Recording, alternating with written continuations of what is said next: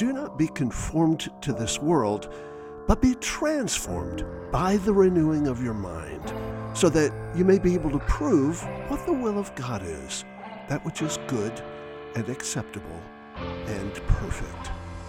Romans 12:2.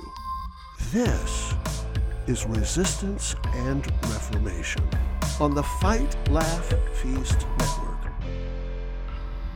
Like the plot in one of his best-selling novels, the life of John Buchan was full of improbable adventures and prodigious achievements. He was one of the most accomplished men of the last century. By turns, a successful lawyer, respected scholar, popular journalist, trusted diplomat, prolific author, efficient colonial administrator, innovative publisher, ardent outdoorsman, incorruptible statesman, relentless reformer, and active churchman. Best known for his thrilling spy novels, he practically invented the genre, he was also the author of more than 100 other works, including an authoritative 24-volume history of World War I, biographies of Cromwell, Caesar, Montrose, and Scott, and a spate of essays, poems, and novels. He was the son of a minister in the Free Church of regal Scottish stock. A Buchan had crowned Robert the Bruce, another avenged Joan of Arc, yet another fell at Flodden beside the king, and still another led the Jacobites after the death of Dundee. But it was his early years in the Calvinistic manse that most shaped his worldview and imagination.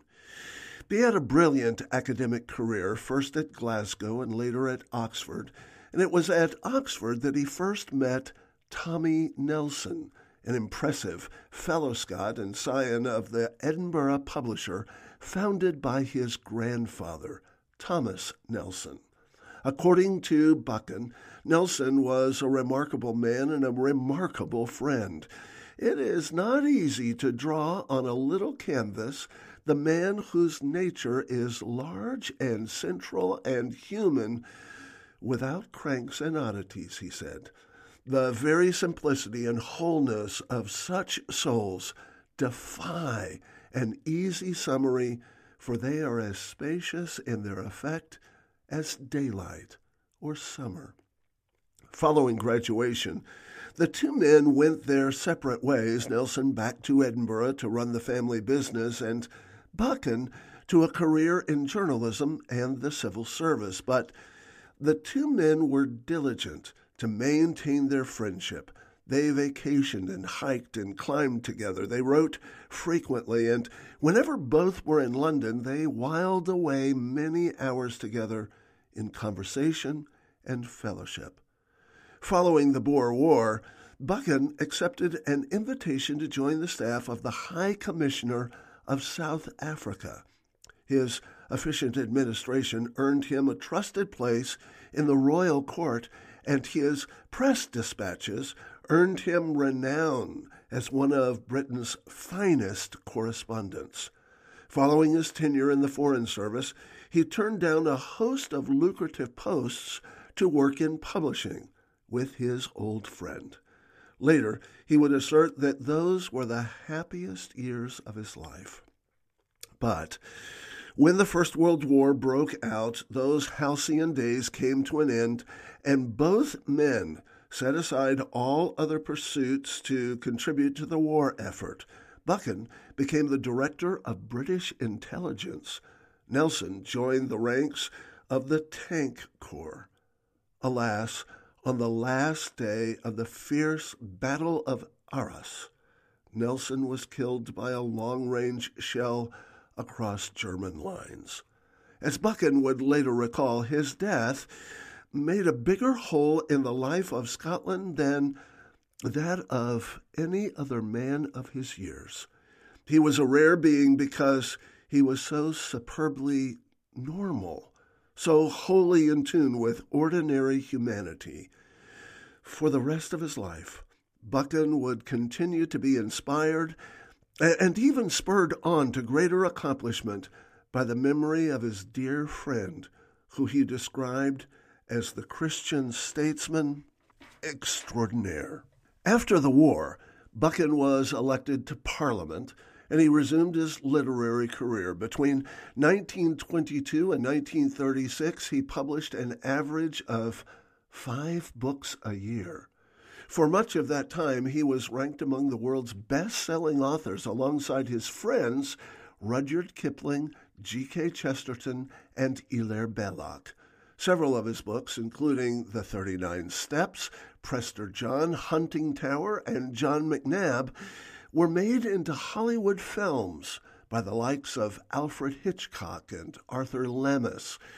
Though his work was popular, it often explored serious theological themes and profound human dilemmas. Indeed, according to T.E. Lawrence, he was the greatest romancer of our blind and undeserving generation. Despite the busy activity of his career, he maintained a vital interest in both his family and his faith.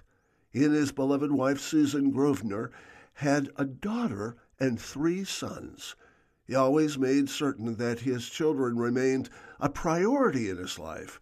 He was also a faithful churchman, serving as a Bible study leader and elder most of his adult life. His political, cultural, and spiritual prominence made him an apt choice as the Church of Scotland's High Commissioner, enabling him to promote the vital relationship between Christianity and the preservation of Western civilization, a relationship he believed was threatened by the hubris of modern secularism. It was a theme that resonated in all his work. He wrote, "Our enemies are attacking more than our system of Christian morals on which our civilization is founded." Despite this, he remained confident. The Church of Christ is an anvil which has worn out many hammers. Our opponents may boast of their strength, but they do not realize what they have challenged. His tireless activities on behalf of Christ and Crown brought him ever greater prominence, and despite deteriorating health, he served as curator of the Oxford University Chest, trustee of the National Library of Scotland, president of the Scottish Historical Society, chancellor of Edinburgh University, and, at the behest of King George, Canada's Governor-General. But throughout the crowded hours of life, his memory of his friend was never far from him. He would lament that his drive to accomplish so very much was a poor attempt to compensate a world which had lost so great a talent in Tommy Nelson. Buchan's sudden death in 1940 was caused by a freak injury following a fall in his official Ottawa residence. The sad news made front-page headlines around the world and prompted unprecedented international mourning. As the historian G.M. Trevelyan said, "I don't think I remember anyone who has died in my lifetime whose death ever had a more enviable outburst of sorrow and love and admiration, public and private. What a friend.